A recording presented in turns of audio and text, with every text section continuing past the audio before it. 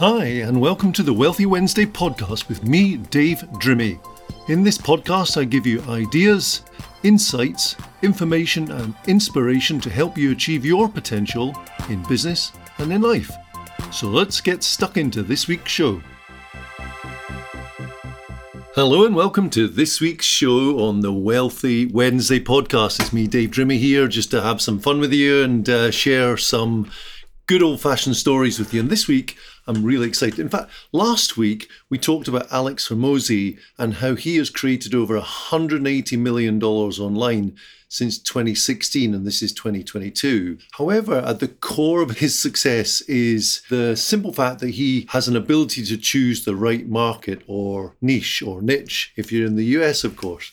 And creating a category of one, as in you, where you are the first person who springs to mind in the minds of your ideal clients, is what I want to talk about today in this week's show. So, too many of us think that everybody is our target customer. I know I certainly have in the past, and possibly you have as well. And it's so simple to do because we are all figuring out how to sell our products or services to a marketplace in general to create sales and profit and, feed our family, etc. However, if you do this, you're destined to fail, or at least become an overworked and busy fool. And just like in episode 18, where we talked about building a people-first culture where your employees are at the core of your business growth because they serve your ideal clients, they in turn must feel happy about working with great clients. And in fact, just last week, I was speaking with a client of mine who's a successful electrician wanting to grow his business to the next level. And he actually refuses to let his team go into certain neighborhoods in the city in which he operates because he personally would not want to go there. He just feels that it's not a nice or even safe neighborhood. So whenever he gets an instruction from a client or a request to do business there, he will vet the area, the postcode, etc. And he chooses not to let his team go there. And I think that's so important, a really valuable lesson because he really looks after his team because they in turn look after his business. He also does other things. He takes them away every quarter and he looks after them. And it's really like a family culture he's actually got in his business. And it's no reason his business is going to explode through 7 figures over the next 12 months when he's working with me because he's got so many of the foundations in place. Back to choosing the right marketplace. When you're doing this, you should be looking for 4 key elements when choosing a profitable marketplace, okay? First and foremost, number 1 is pain your clients have. Number 2 is purchasing power of your clients. Number 3 is, are they easy to target on media platforms? And number 4 is it a growing market? Okay, so what do I mean by this? Let's start with the pain. When you can solve a pain of your client, you become different. You become their hero. And just like if you were visiting your doctor with an ailment, the more serious the condition, the more expertise you would want from the consultants you were referred to, okay? I mean, if you had a common cold, you could simply go to the local pharmacy and get some medication over the counter, probably at the lowest price because why not? Because they're all pretty much going to be a similar price, okay? Whereas if you had a heart condition or a brain tumor that was life-threatening, I'm sure you would agree with me that you would pay any amount of money to resolve it. Or think of your children, if not you. If one of your children actually had a brain tumor, would you remortgage the house? Would you sell all your assets just to be able to pay for your child to get better? I know I would, and it's an emotional element. So the same thing happens in business, okay? If you sell a product or service that is easily available in the marketplace, you will probably have to compete on price. However, if that problem was urgent, as in either serious or had to be done immediately, then you can charge a premium rate for either your expert knowledge or the speed at which you solve the problem for that customer or client. I'll dive deeper into this in a minute with some questions I hope will help you stand out from your competitors with something I call a market dominating position, which is a bit like a USP or unique selling proposition on steroids, if you like. But I'll share a few questions in a minute. Step 2 of choosing the right marketplace is purchasing power. By this, I mean, can your marketplace afford what you're selling? For example, a friend of mine has a colleague who sells yachts that are in the 10 million to 50 million range, 10 to 50 million. Now, that may be outside your range. I know it's certainly outside mine at the moment, but here's what's different. At the boat shows, where this gentleman is actually selling these yachts, you have to have an invite to go aboard the yachts.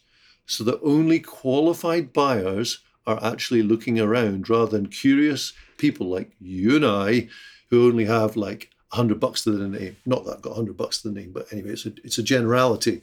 You got to understand that you need to have the right people looking at your product or service that actually have the right amount of money and can afford your product or service. So think about your business. Can people afford what you're actually trying to sell them or not? If not, it may be time to focus on another segment of your market. Now, this is a subject I love helping my clients with for two reasons. First, I love the research aspect of helping my clients identify these segments. And second, my clients make more profit from selling in the correct marketplace, and therefore they love me and they continue doing business with me because they take my advice to heart and they apply it and implement it. And talking of market, step 3 is all about creating a steady stream of ideal buyers by using social media platforms for targeting ideal clients through paid advertising. It's a bit like going into a supermarket and buying a product, except on social media platforms, you can target your ideal clients. It's slightly changing at the moment with Web 3.0, but it's very, very powerful indeed. And when you combine this with using alliances or joint ventures and referral systems, which you and I will dive into over the coming weeks, it's really, really, really powerful concept, okay? So basically, step 3 is all about fishing for your ideal clients in the correct places. I mean, you would never fish for carp in a salmon river. You would only fish for carp in a pond. That's the correct environment. And the same applies with your clients and customers.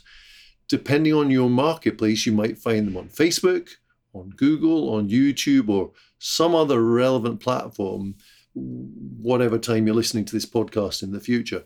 It could be anything, okay? Now, the key here is to research your market carefully and you will know the best place to fish. Step 4, this is all about targeting a growing marketplace.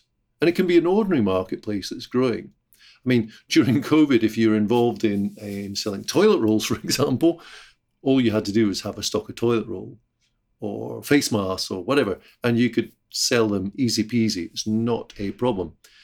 However, you've got to look at a growing marketplace which you can stay in for the long term, okay? Because there are some marketplaces that go up and down and what have you. But anyway, listening to a story of a highly successful entrepreneur targeting local newspapers to offer them an amazing service to increase sales, he got a huge resistance even though his product was phenomenal, okay? He had a brilliant digital product, okay?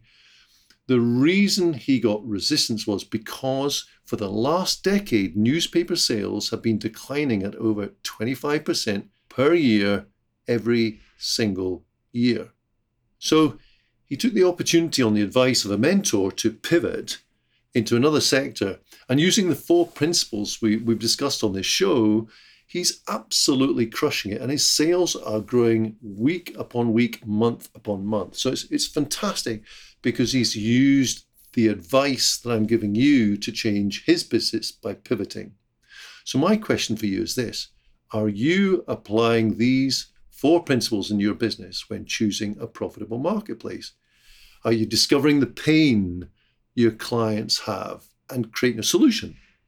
Are you defining the purchasing power of your clients? I mean, are you looking to sell 10 to 50 million yachts?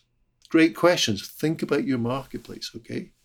Point 3 was learning how to easily target on media platforms and finding out where your ideal clients are huddling, okay? And lastly, is your marketplace green and growing? Is it on a list of growing markets? I mean, you can look at Google Trends and all sorts of things. There's wonderful platforms out there. Basically, I encourage you to do a bit of deep dive so you're in front of your marketplace. If you do this, you're going to be more successful than your competitors, okay?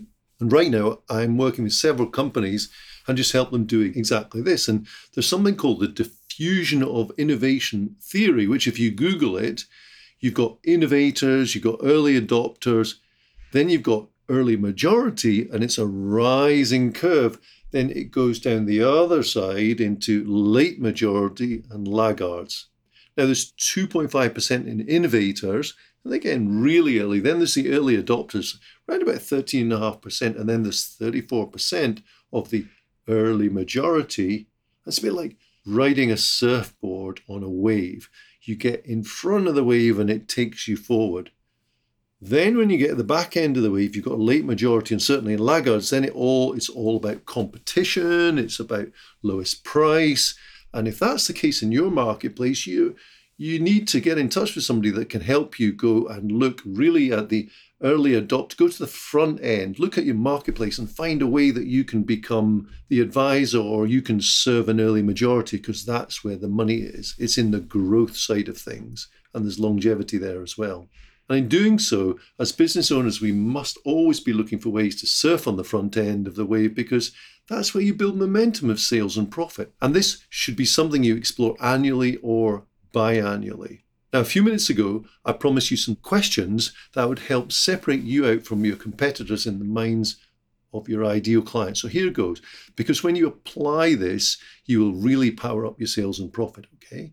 And the good news is it's simple and easy to do as an exercise. So question 1, what is the thing that totally separates you from your competition? Question 2, is there a clear differentiation about your product or service over what your competition offers? Question 3, what's important to your customer or client? What is it that's important to them? Not what can you sell them, but what's important to them, okay? Question 4, what problems do your clients have that they clearly do not want that you could solve for them? Next question, what results do you provide that solve these problems? The reason we're asking these questions is when you can articulate this, you will attract your ideal clients directly to you. And this is really, really powerful. Next question, to what extent do you currently convey any of this to your prospects in your marketing or your messaging? And if you don't, now is the time to do this, because it shows to your marketplace that you actually care and you know your subject. So if we could create a market dominating position that addresses both the problems of your clients and the results you provide, and you can get all your staff to use it at every appropriate opportunity, and you incorporated it in all your marketing efforts, by what percent would that impact your business in terms of growth? What other areas of impact are there? So powerful. So those questions, I hope you take them on board, because they will help guide you to a wonderful new place and put you on the front end of the diffusion of innovation theory curve, okay? And by the way, it's a great idea to increase your prices by, say, 10% a quarter until you start getting resistance and customers start to complain, because that is almost certainly your correct market price. Think I'm mad? Well, call me and I'll show you the statistics that explain how much more profit you're making, even if you lost 33% of your customers. Listen, I genuinely hope that this show has been helpful, because I want you to be incredibly successful and to use the additional profit you will create as a result of these simple steps so you can invest in becoming wealthy. All I ask in return is that you share with me a golden nugget that you've actually learned and that are actually going to apply. Please reach out and let me know, because that's vital, because I want to be able to do the best. And by the way, next week, we're going to talk about the aspect of leads and alliances and joint ventures. We've got so many things coming that are going to help you to move forward and grow your business. Until next Wednesday, I hope you have a happy, healthy, and wealthy week. Thanks for listening to the Wealthy Wednesday podcast with me, Dave Drimmy. Check the show notes below for further details on this week's episode, including links to resources mentioned in the show. And if you haven't subscribed yet, you'll find us on Apple, Spotify, and all good podcast apps. See you next week.